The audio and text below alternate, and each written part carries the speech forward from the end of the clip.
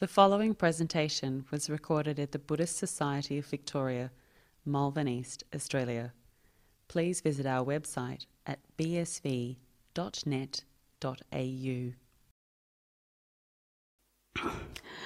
So I'd like to start by offering my greetings to everyone today. I'd like to also express my gratitude for having been invited here to speak to everyone this morning. I'm very new at giving Dhamma talks. I've only given a few of them before, so I'm very grateful for having this opportunity to come here and share some of my experiences and some of the things I've learned over the years with everyone here this morning. So my name is Ajahn Nando. I'm a Canadian monk, and I was ordained at Wat Pa Nanachat, or the International Forest Monastery in northeast Thailand. And I've spent almost my entire monastic life living in Thailand. The only other place I've lived for any length of time was actually here in Australia. I've come and lived here a couple times and spent a total of about a year and a half in Australia. So this trip to Australia, I've only been here for a few weeks so far. My friend Prakru Sangarak, or Ajahn Dhamma, the abbot of Bodhisattva Forest Monastery in Sydney, invited me to come to Australia. So this year is his monastery's 10-year anniversary, and he invited me to come help out with the celebration for it and the ceremony. So instead of doing their normal ceremony, this year they decided to do something special and have a temporary ordination. So they temporarily ordained some novices and some nuns. In the end, it turned out there was 3 novices and 12 nuns. And because during my stay at Wat Pa Nanachat, I had a lot of experience with teaching and training new pakhaus and novices, Ajahn Dhamma invited me to help teach and train the novices and the nuns. So the whole trip was very last minute. It was a big rush getting my visa done, getting the tickets, everything, and coming to Australia. And when Ajahn Sataro found out I was coming, he invited me to come and visit Melbourne and to come and give a talk here. And so since I'm very new to giving Dhamma talks and don't have much experience and was never very good at public speaking, I was planning on preparing a talk today. Normally in the forest tradition, the tradition is that you just give a spontaneous talk. You don't prepare beforehand. But I thought I'd prepare something today, but then everything got so busy that I didn't have a chance to prepare anything at all. So I'm forced to keep with the tradition. So I thought today maybe I'd just speak a bit about meditation. And so in the beginning, when we first start trying to develop our meditation practice, kind of the first thing where we start with is just picking a meditation object. So, in the Visuddhimagga, we have 40 meditation objects, and we have to pick one that suits us best. Usually, for most people, it's anapanasati, or mindfulness of breathing. This is considered the universal meditation object. And I stayed for many years with Lumpur Biak in Thailand.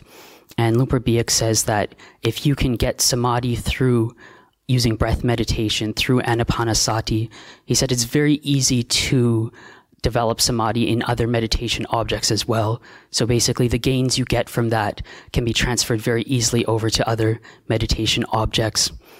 But when we're developing one, we don't usually just develop one meditation object. We usually have one, like our main meditation object, but then we develop usually a couple other meditation objects to help support our main one. So in the Buddha taught the 4 protective meditations. So there's Buddhanusati, reflection on the recollection of the Buddha, Marananusati, recollection of death, Asubha, which is meditation on the unbeautiful, and then metta, loving kindness meditation. So usually people will work at developing a couple of these to help support their main meditation object. So, but your main meditation object doesn't have to just be anapanasati. So some people will pick one that really suits their character.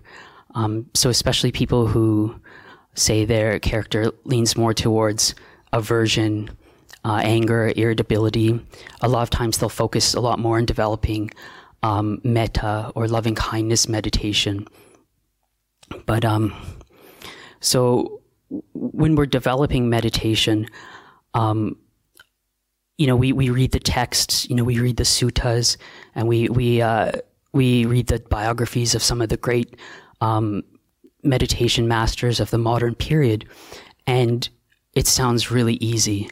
It sounds like, in the time of the Buddha, some people they just heard a sutta, they just heard a teaching from the Buddha, and they became enlightened.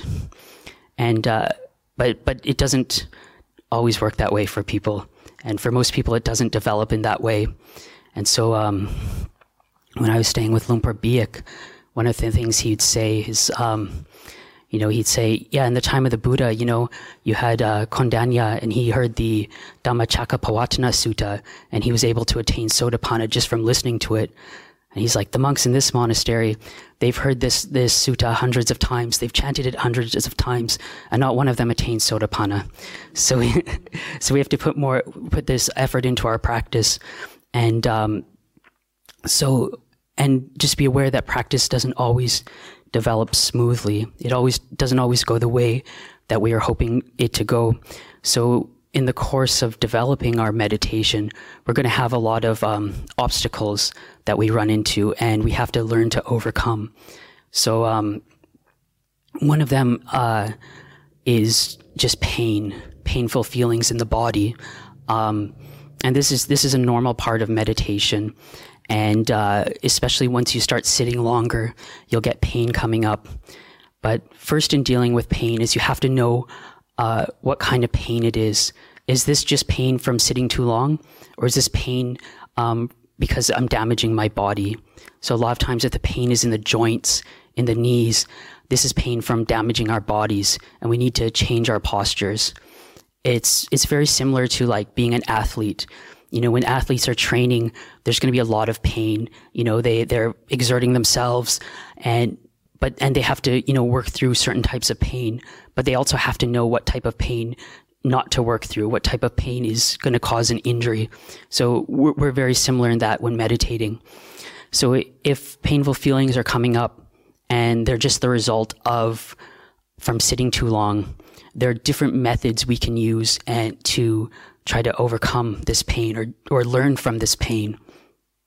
So again, when Lumpur Biak was teaching this and teaching about doing long sits and dealing about pain during our sitting, he said there's three main ways to deal with pain.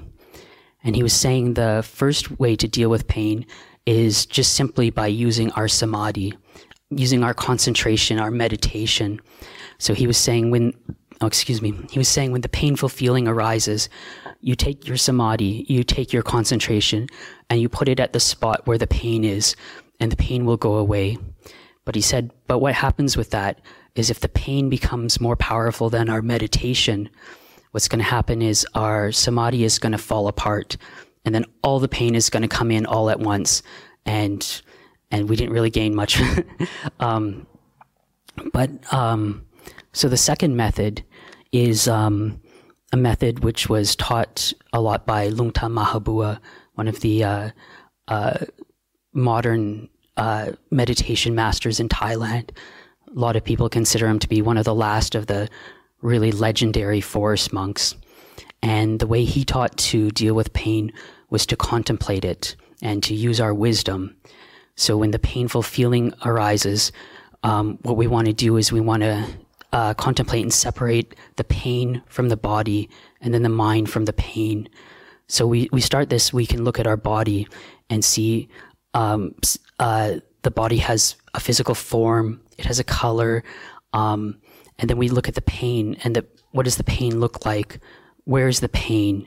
And you'll see that, and you just start contemplating and analyzing like this, and you'll be able to see that the pain and the body are two separate things. They're not the same. And then you start doing the same with the mind and the pain, and then you separate them out, and then you're going to start developing wisdom from this. But the third method, and this is the one that Lumpur Biak would teach me to do, and the one he really recommends, is just to watch the pain. So not to do anything, not to get rid of it, just sit and watch the pain. And you'll see the pain arises, it stays for a while, and then it passes away.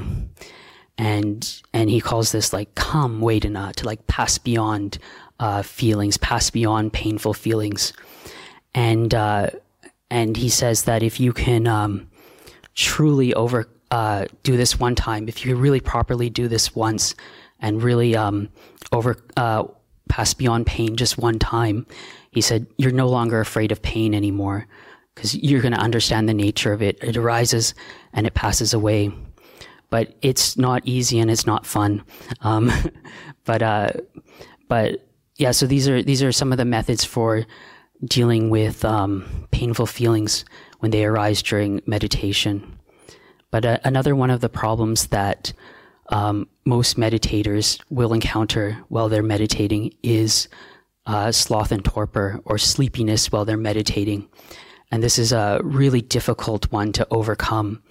And I've talked to monks before who have developed the habit of falling asleep when they meditate. When they're sitting, they fall asleep. And they say it's supposed to be one of the hardest things to fix, is to stop falling asleep when they meditate. So there are a lot of like kind of little methods and little tricks we learn over time to try to overcome this sleepiness.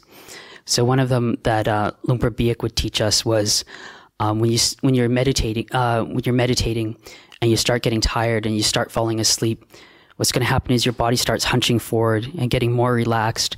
And the more relaxed your body gets, the sleepier you're going to get.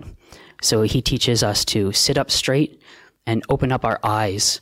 And if we're still really sleepy, to stare at a light. And he tells the story about when he was a junior monk living with Lumpur Cha.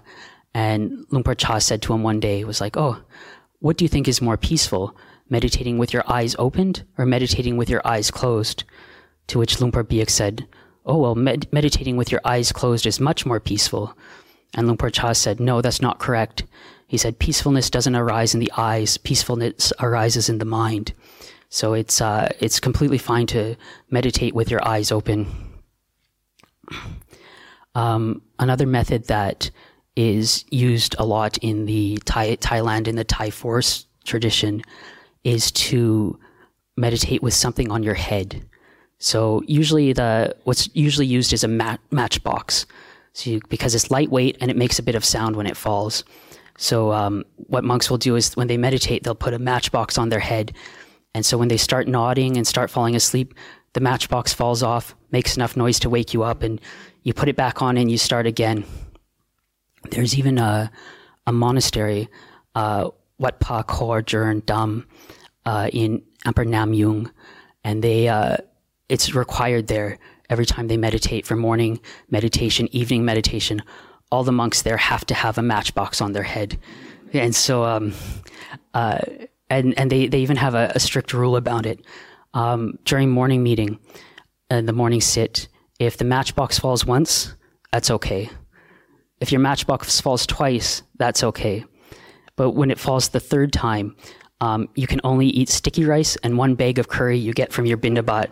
So it's a way to try to encourage ourselves to stay awake. And but yeah, so over time we're going to start developing more and more of these little skills and these little tools for how to overcome sleepiness. One of the ones also the Buddha recommended is just to rub your limbs. So you're getting tired and you can just rub your legs, rub your arms. It's good to do that if there's not too many. It's not good to do that if there's a lot of people around. Might start distracting people around you. You can always also get up and do walking meditation. I've lived at places before where there was the 3 nod rule, if you nod 3 times while you're sitting, you have to get up and walk. And so, because again, we don't want to fall into the habit of falling asleep. I was living at a monastery once, and one of the laymen was asking one of the Ajahns who lived there, well, which is better, if I'm sitting meditation and I'm really proliferating, like I can't stop thinking, or if I'm sitting meditation and I just fell asleep and I'm just sitting and sleeping. And this Ajahn was saying, well, actually, it's better if you're actually thinking than if you're sleeping. Because he said, if you're thinking, you're still able to fight and you're still able to work with it and work with your meditation. But he said, if you've fallen asleep, you're done. You've already lost, And so, so we've got to find these skillful means. And then once we've learned and developed some of these over time, we've got to remember to use them. Because a lot of times what happens is we learn all these ways to deal with different hindrances to our practice. But then when the time comes and the hindrance comes up, we forget to use them. And one of the other big problems which comes up for meditators is over time, a lot of times people can get discouraged and want to give up. They don't feel they're getting the results they want to get. Again, we've read all these texts and we've read the suttas and the biographies of Kruba Ajahns, and it seems like the path of practice should be so quick, so straightforward. But in reality, it's not like that for most of us. I stayed for a while with Lumpur Mahamon, and he was one of the most senior disciples of Lumpur Cha. And before he went to stay with Lumpur Cha, he was a study monk, and he got his Maha degree, and I believe he even started a Pali Study Institute. And then he decided he wanted to learn meditation and wanted to practice. So he went to go stay with Lumpur Cha. And he was telling me that after 2 years living there, he got really discouraged and went to see Lumpur Cha and was, talking about his problems and saying, I've been here for 2 years and I'm not enlightened yet. And Lumpur Cha said to him, it took the Buddha 6 years to become enlightened. Do you think you're better than the Buddha? And so that got him thinking, and he stayed and continued practicing. But yeah, so when practicing, we just have to realize that, it's practicing and meditation. It's a marathon. It's not a sprint. So we've got to be able to pace ourselves and do it in a sustainable way, and just keep giving ourselves encouragement. Because a lot of times there is improvement going on, and we are developing, but it's gradual, so we don't see the differences. But a lot of times people around us can see the differences. So it's one of the things at the monastery I ordained at Wat Pa Nana Chat. It's mostly Western. It's for Westerners, and so they've come to Thailand and ordained. And a lot of times, their parents aren't Buddhist, their families aren't Buddhist, so they're not always that supportive.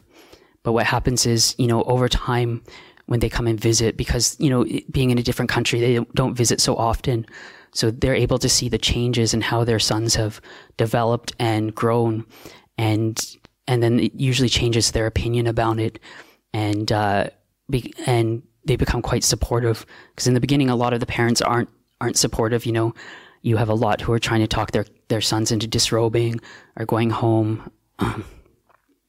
I have the opposite. My parents are Buddhist, so they always told me that I'm never allowed to disrobe, and they're very proud to have a son which is a monk. Their plan is always to get their grandkids from my brother. So,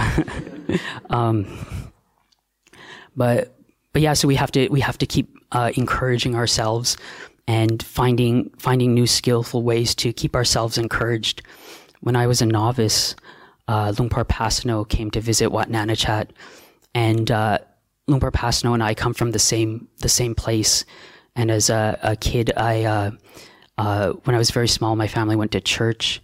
I actually went to church with his uncles. My mom knows his uncles, and so there's a bit of a connection there. So I went in and was talking to him, and I was telling Lumpur Pasano that I was having difficulties being inspired, and I just wasn't feeling very inspired at that time.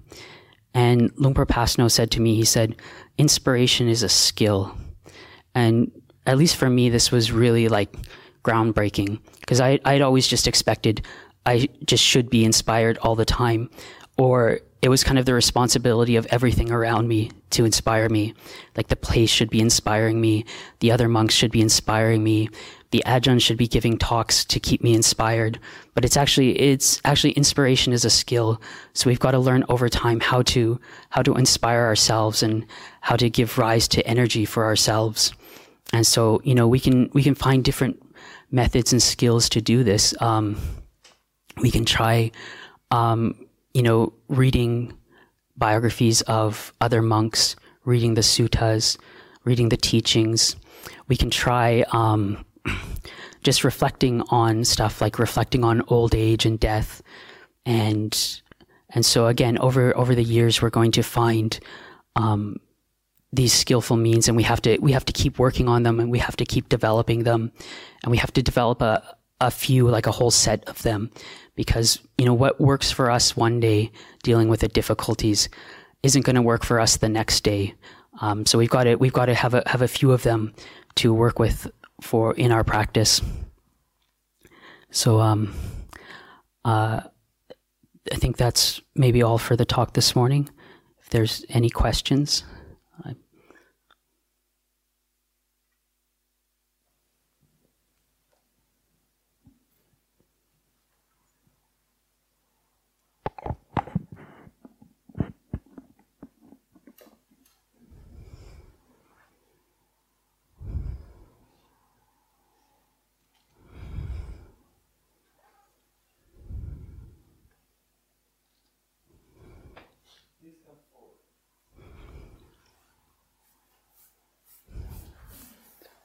Hi, Ajahn. Thank you very much for sharing your experiences in trying to meditate well. I think all of us struggle with meditation. It's a very good topic that you are talking about. So I always struggle with the mind not being able to focus, it's always wandering around when you're trying to focus on the breath. Yeah. Yeah, so I think the mind is very noisy. So I was wondering, can you share some advice or tips on how to focus the mind on the breath? Thank you. Yeah, no problem. So a lot of times with with meditation and the mind wandering is, so for example, using the meditation object of the breath. There's different ways to look at you do breath meditation, and you've got different ways to watch the breath. So in the Thai forest tradition, a lot of times they just teach repeating the mantra Bud Do. So Bud on the in breath and Do on the out breath. But for a lot of people, this is a too refined of an object to begin with. A lot of times you already have to be kind of peaceful to be able to use this, because it's very easy to lose. So we want to start with something a little more coarse. Like generally in Dhamma, you always want to go from the more coarse to the more refined. So the simile they always give is like taking a rough piece of wood and trying to sand it smooth. So you want to start with the rougher sandpaper first, and then move to the more refined sandpaper. So one of the things you can try is with the breath meditation is try using a different way to watch it. So you can try something like counting the breaths, like 1 on the in breath, 1 on the out breath, 2 on the in breath, 2 on the out breath. Then you go up to 5, back down to 1, and then you do it again up to 6, and then back down to 1, and then up to 7, and you do all that up to 10, and then you do it again back down to 5.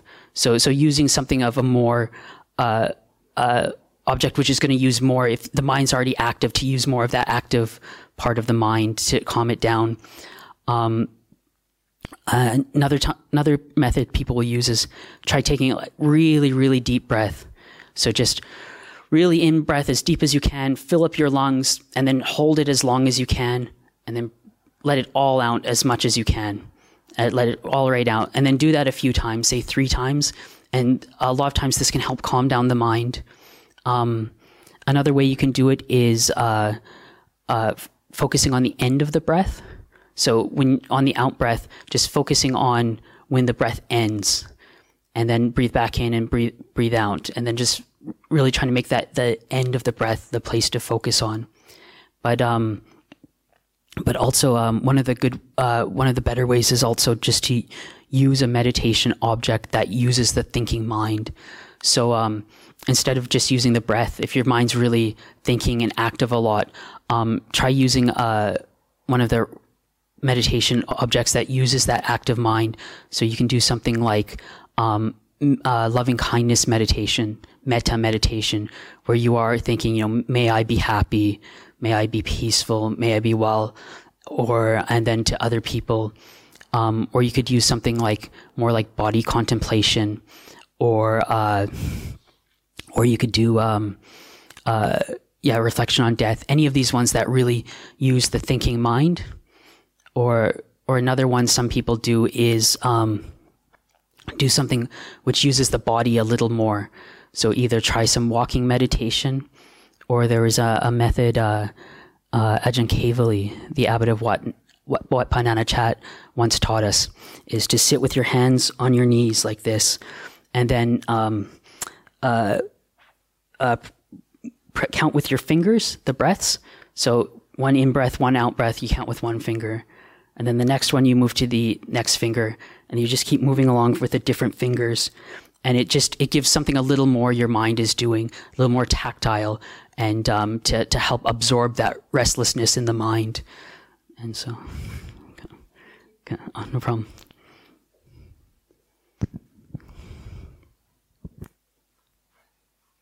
Ajahn, thank you very much for your talk. I really enjoyed it.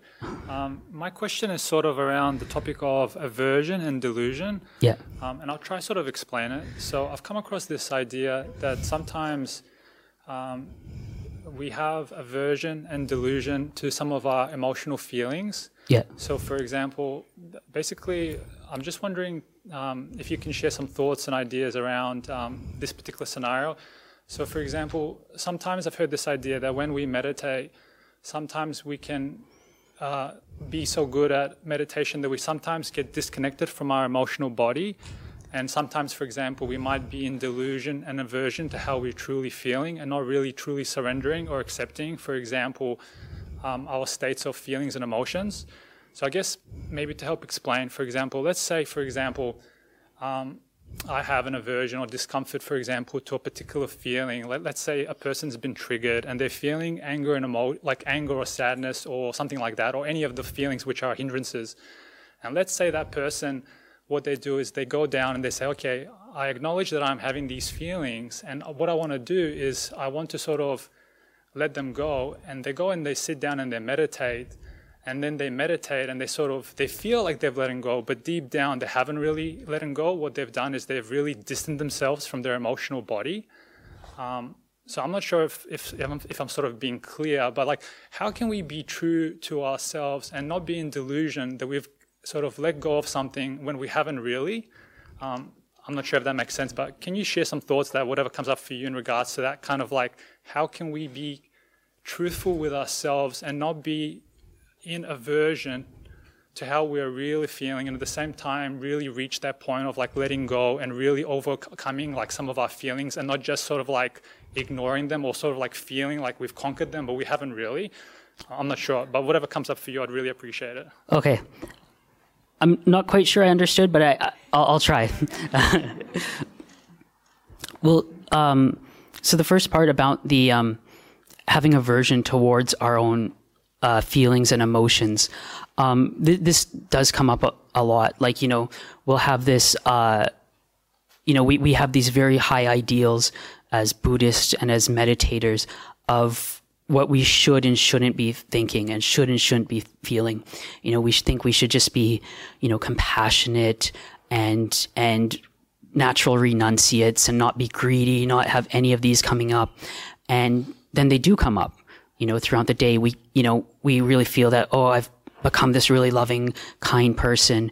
And then, we get really irritated at someone, or we get angry at something someone did. And then we catch that, and then we get angry at ourselves for doing this.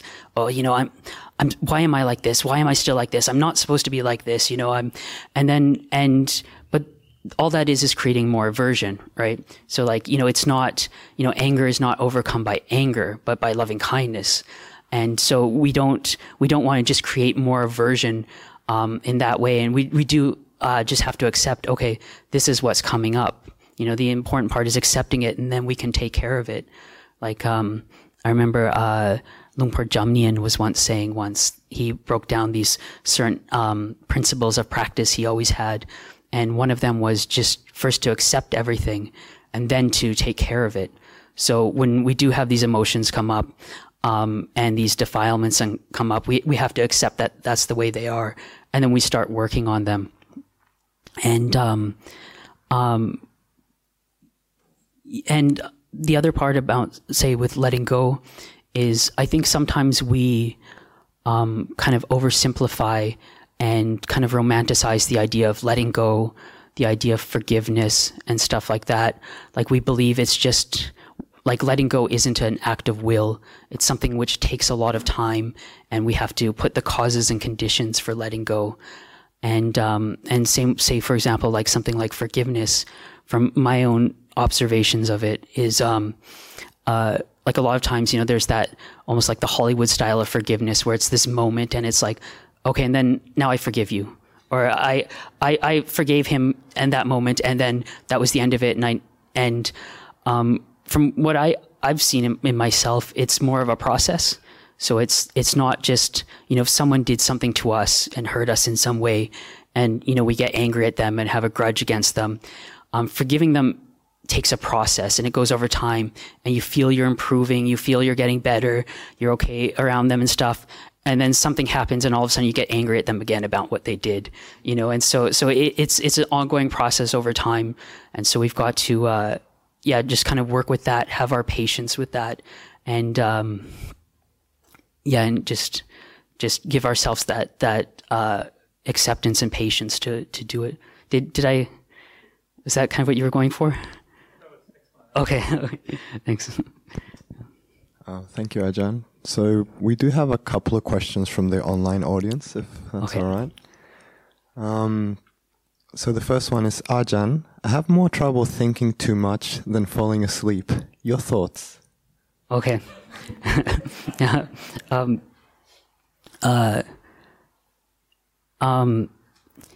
Generally, if you think a lot, you won't be tired and sleepy. It's one of the things Lumpur Cha would say, that during the morning the morning meditation, the monks who were sitting the straightest were the ones who were thinking the most. So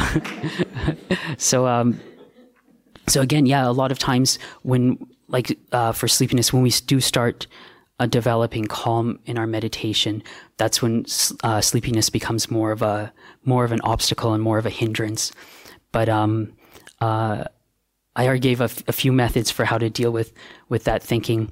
But one of the other things you can do is work on, to reduce the thinking, is to work on developing more mindfulness throughout the day. Because one of the things that people misunderstand is our meditation, our meditation session doesn't actually start when we sit down. It started hours beforehand. And so it's kind of like an athlete. If they're really trying to go far, and high performance athlete, and go far in their sport, it's not just the time they're training in the gym, which is important. It's their entire life. So you can't just be training in the gym and then go out and eat a whole bunch of fast food, And so for us, what we want to do is we want to try to keep as much mindfulness going throughout our day. And the more mindfulness we have throughout our day, and the more we can reduce our thinking throughout the day, the better our meditation is going to be. And then the better our meditation is going to be, the more mindfulness we're going to have throughout the day. So, again, in the Thai forest tradition, a lot of the Lumpur Man and his disciples just taught to do the repetition of Buddho all day long. Just keep this mantra, Buddho, Buddho, Buddho, going all day long in your mind. And when I was new to the monastery, living at Wat Pah Nanachat, I read Luang Por Mun's biography.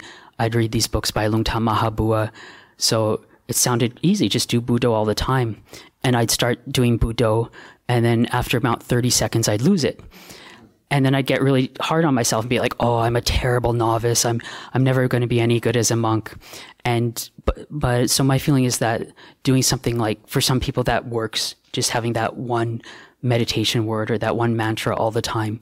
But for a lot of people, especially with more active minds, you've got to find more skillful ways to do this. So one of the ways I found beneficial to keep your mindfulness going throughout the day is to break the day up into different activities and different periods.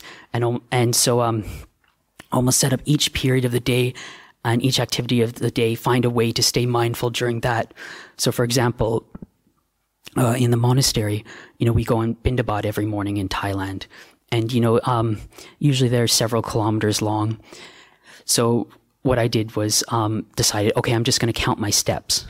So to keep mindful, you count your steps. And yeah, especially once you start to get to the higher numbers, it takes a lot more mental power and attention to keep that. And so yeah, you have to find these different little skills throughout the day to set up each period as a meditation. Yeah. And also one of the things is doing this for these activities. If you do it every day for certain activities, what's going to happen is it's going to become a way you can test where your mind is that day. So if some days you'll find, say for the counting the steps on Bindabat, some days it's really easy. Your mind just wants to be there. It wants to be counting the steps. It doesn't want to be thinking about other things. And then other days it's more of a struggle, and you have to kind of keep bringing your mind back and trying to really force and keep your mind on that, so you can kind of see where you're at different days and be able to judge where your mind is at. Thank you, Ajahn. Are there any questions from the floor?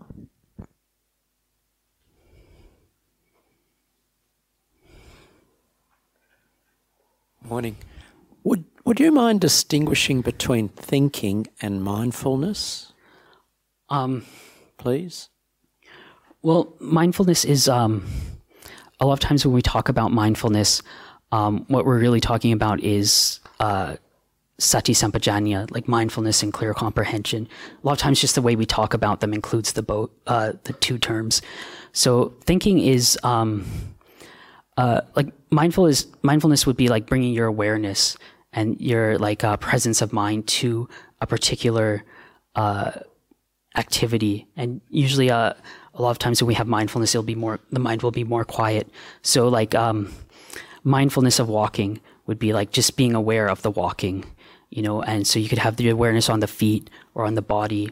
Or mindfulness of breathing is just having your awareness on the breath and just watching the breath going in and out. Whereas thinking is just that mental proliferation, like that internal dialogue going on and on. But again, we can use that thinking ability to help develop certain meditation objects. So more like the reflective ones.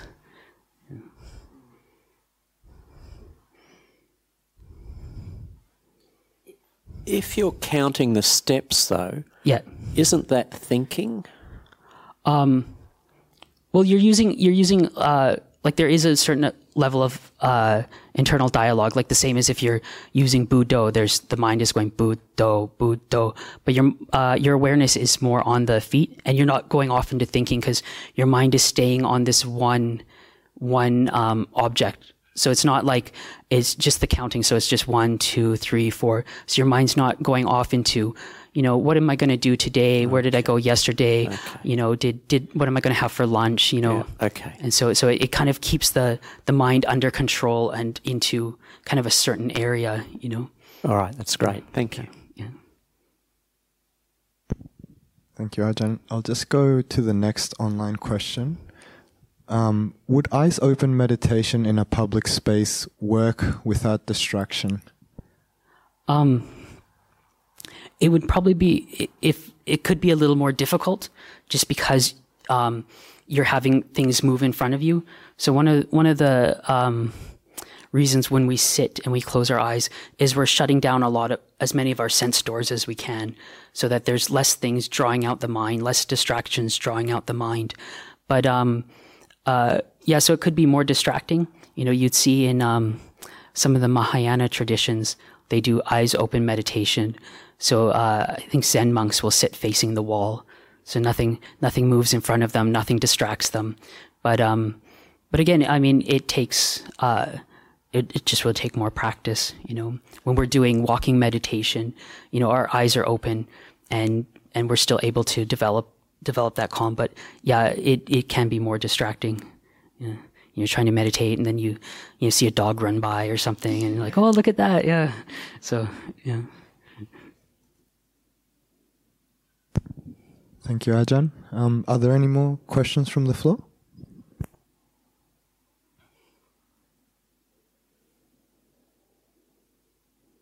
I might just go to the next online question then. I have trouble with my feet developing pins and needles, which become a distraction. I've tried with and without a cushion, but nothing helps. Any suggestions, please, Ajahn?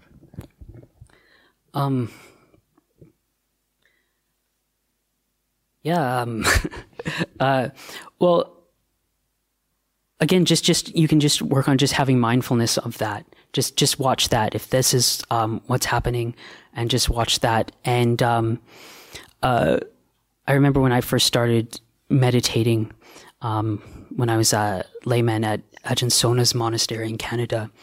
I remember having my feet falling asleep when I meditate, and I was really worried that the blood flow had been cut off, and that I was gonna, my feet were gonna turn gangrene or something, And so I, pressing on them, checking to make sure the blood was still there. And then once I figured out the blood was okay and talked to Ajahn Sona about it, and realized it's just the legs going to sleep, then it was okay. So I think a lot of, if their feet they're not doing something which is hurting their legs or their feet, they can either just watch it or just, again, focus back on their meditation object. Because again, most people, especially once they start getting older and stuff, there's always going to be something. There's always going to be some pains and stuff in the body.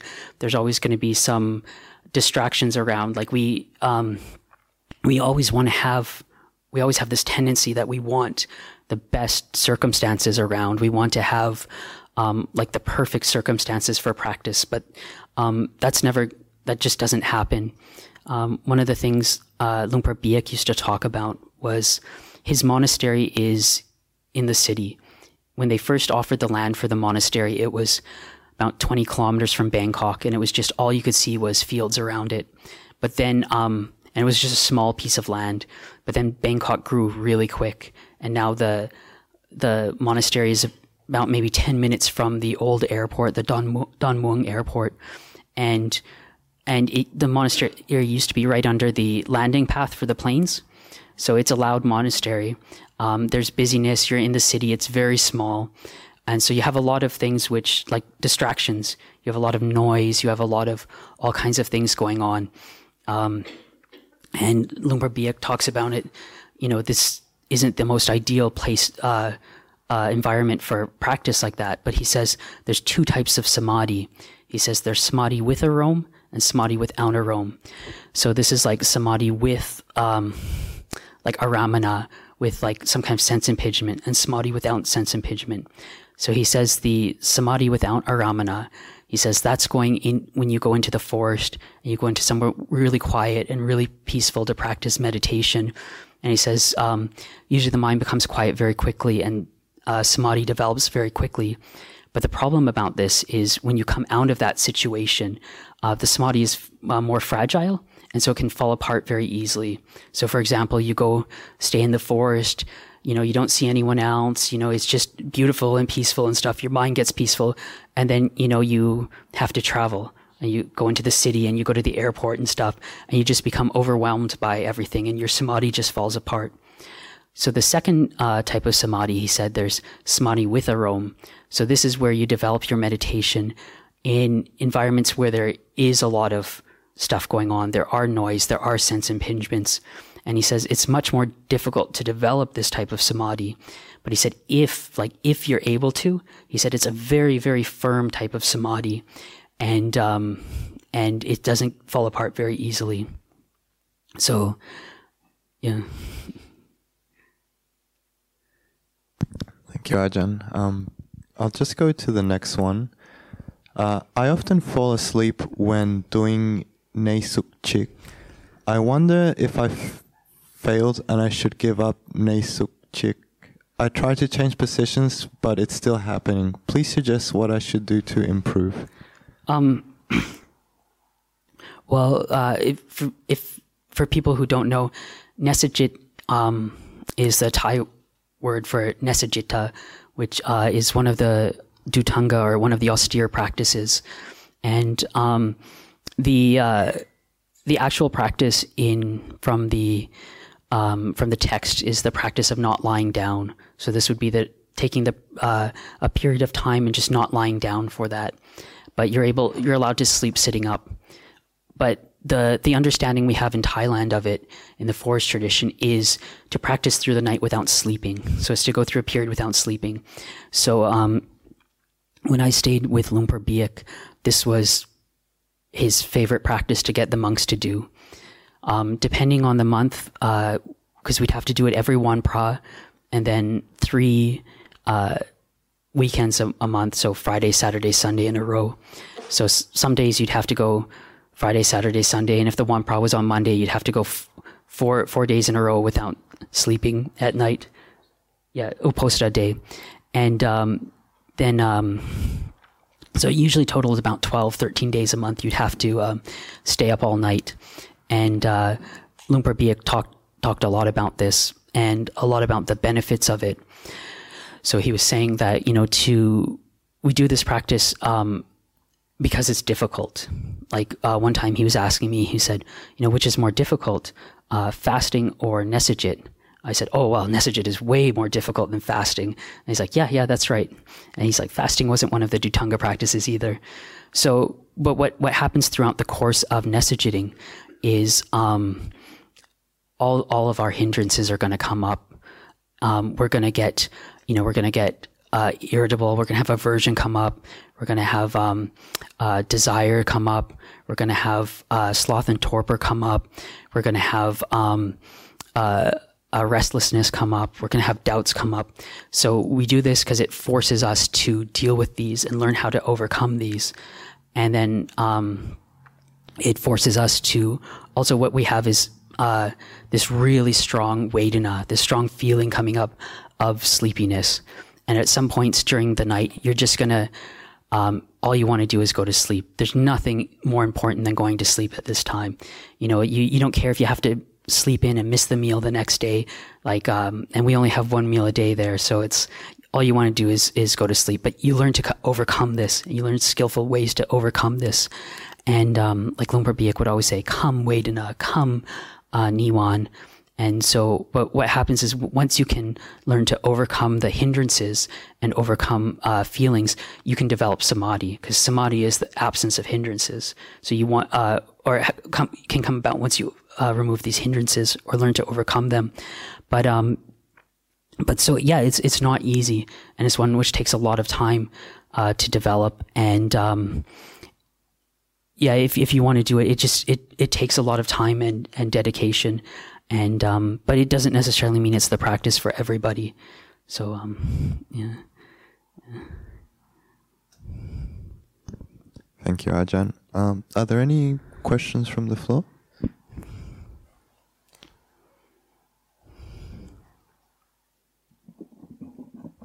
Thank you very much, Ajahn. Excuse me. I saw a talk recently by a neuro person talking about the brain, and one way to help people stay awake when they're feeling tired during the day, he said, is to actually just look up and really focus on sort of upward energy and lifting your body up and just literally just lifting the plane of your eyes, because it's when we fall asleep, everything starts going down. And I've tried that a little bit with a bit of success in meditation, just sort of consciously just actually lift my eyes. Is that something that's taught or talked about in meditation practice at all as a means of fighting torpor?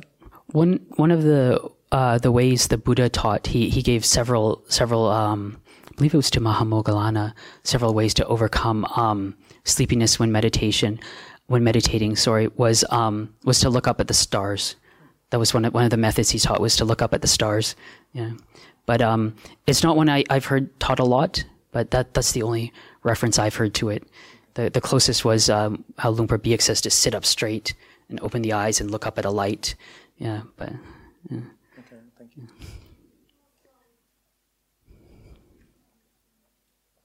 Just one more comment.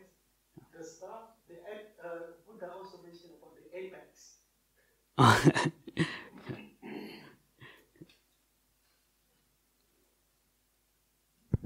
I'll just go to the next online question. Okay. Could you please elaborate on ways to look within to keep being inspired? I have this exact same problem in feeling flat with meditation. Thanks. Some of them start off with, say, just reading the teachings of the Buddha, reading biographies about other people who have practiced. Sometimes, I remember Lumpur Pasno was saying, sometimes it's more inspiring reading the Vinaya, because when you read the suttas, these are all the stories of the monks who got it, and they understood, and it was easy. When you read the Vinaya, this is all the naughty monks. This is the monks who didn't get it. So you can see I'm not really that bad, and other people struggled too. But one of the things we can also do is a lot of reflection and a lot of using our contemplation on this. So just really look at how do I feel when I'm practicing versus how do I feel when I'm not practicing. So a lot of times, actually, when I am meditating, I am putting in effort. I actually feel good. I feel better. Life feels better. But when I'm not doing it, things feel rough. Things aren't as nice as they were. You can, contemplate on stuff like death. You can be like, okay, my life is only a certain length of time. Eventually I will die. How do I want to be using my time? How do I want to be spending my time? Just finding little methods like that to keep yourself inspired and to keep yourself into it. And sometimes also just doing something like changing up your meditation object. So, if you're just doing the breath, over time it can feel kind of getting a little dull, So one of the things you can do is do more like loving kindness meditation and try to vary it up a bit. But one of the things that can also happen when you're meditating is, you might be watching the breath and you can feel that your mind is staying with the breath, but you're not getting any like piti coming up. You're not getting any rapture or happiness come up. So Lumpur Biek teaches when that happens to actually actively try to bring up a feeling of piti. So, you're watching the breath and then he would say, start doing some body contemplation and bring up some piti. I find doing metta is very good for that. If you feel you're watching the breath and you're just not getting that rapture out of it. Yeah. I have a question, Bhante. Yeah. The question is related to samadhi with sensual impingements. Yeah. So if someone is skilled in that kind of samadhi, he can potentially bring that samadhi whenever he wish. So my question is that person always maintains the samadhi, or whenever he wish, he'll bring that samadhi? So you mean like, does he have that samadhi going continuously all the time throughout the day? Yeah. Or, well, again, it would have to, samadhi, like there has to be a certain amount of effort put into going into samadhi, right? So it's, for most people who are like unenlightened and stuff, it's not just once you've got it, it's always there. You have to keep maintaining it and working on it. And So it's kind of a lot of times there's this misunderstanding when we start talking about the ways we talk about samadhi. So we'll say, for example, this monk has, or this person has this level of samadhi. So say this, we believe this person has upajara samadhi, right?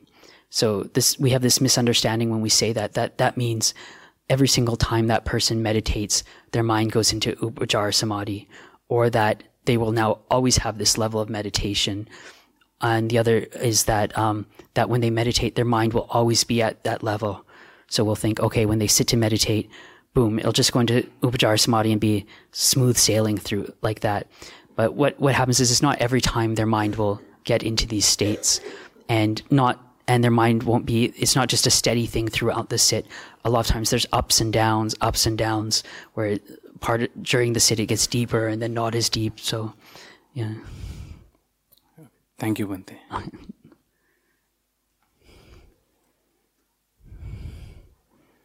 think if there's no more questions, we might just have time for one last question.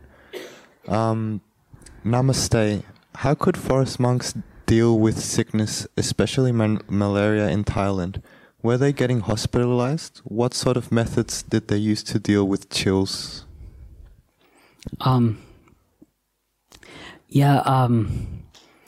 Nowadays, if you get malaria, we go to the doctor and we'll get the medicine for it.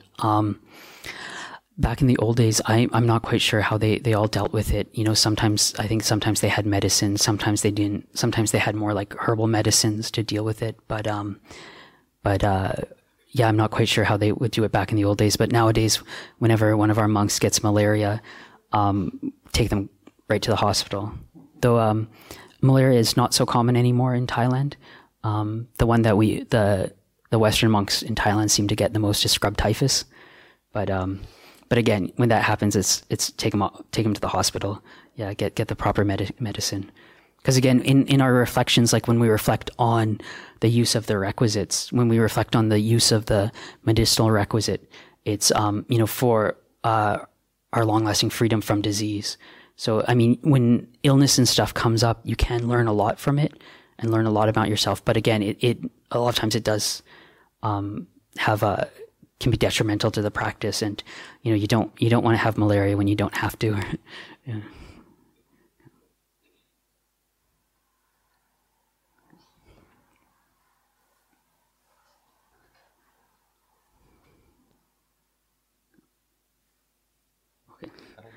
Okay, I think that's it for today then. Okay.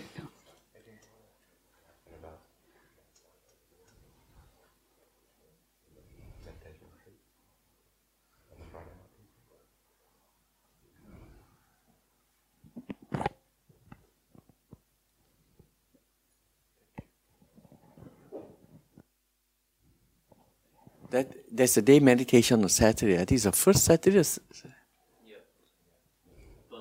First Saturday, yeah. Maybe Ajahn may make an announcement. Okay, so I'd like to thank Ajahn Nando for coming. It was very nice I've talked to him informally over many, many years. We've known each other for many years, and we just talk informally and chit-chat. I've never heard him give a talk, so this is the first time I've ever heard him give a Dhamma talk, so it was a very, very good talk. Very lucky to have him here. Thank you to Ajahn Nando, and you can all come and pay respects to him after if you like. If you do have any further questions later, we can go over and have the communal meal. And after we have something to eat, you can come and ask some more questions of him and pester him a little bit more. So that's quite nice. So next week at the BSV, here at the BSV, we have the Friday night sessions. It's a new program we're running, and these sessions are aimed more towards people that are brand new to Buddhism and looking to get a start, brand new to meditation. And so we're trying to offer a program where people can really get a good basis in these kinds of practices and ask any of the kind of very simple questions that you might actually have. So you're all welcome to come on a Friday night. Then on the Saturday, we will be having a one-day retreat here with Ajahn Mudito, I believe. He will be leading the one-day retreat. So you're welcome to come along and do a one-day retreat. It's nice where you can put aside a whole day to actually do some meditation, and you have a good place to do it. So I encourage you all to do that as well. And then again, Sunday next week, there's a talk. Sorry, yeah, it's 8:30 to 4:30 as well. And if you're enamored with Ajahn Nando's talks and you think, wow, he's such a great monk and I really want to continue to listen to Ajahn Nando, he's so inspiring, he will be doing the Monday night meditation tomorrow night as well, so you can come and listen to him and he can give you even more inspiration and instructions. So with that, we'll call it a day and we'll pay respects to the Buddha Dhamma Sangha. Yeah. Just one more addition. One more. For a Saturday, I believe that to maintain silence, so there won't be any shared lunch done on Saturday. So if you can, bring your own lunch. And the monastic will be taken care of by the Dayakas. So that's just to reduce any rush, washing and noise during the lunchtime. Thanks. Please join us for lunch next door. I think Sunday the Dhamma talk will be given by Ajahn Bodhidharma. Also, by the way, tomorrow night, Monday night meditation will be led by Ajahn Nando. So you have a chance to practice what he has preached so far, and you can ask him some of your questions too as well tomorrow night. Thank you.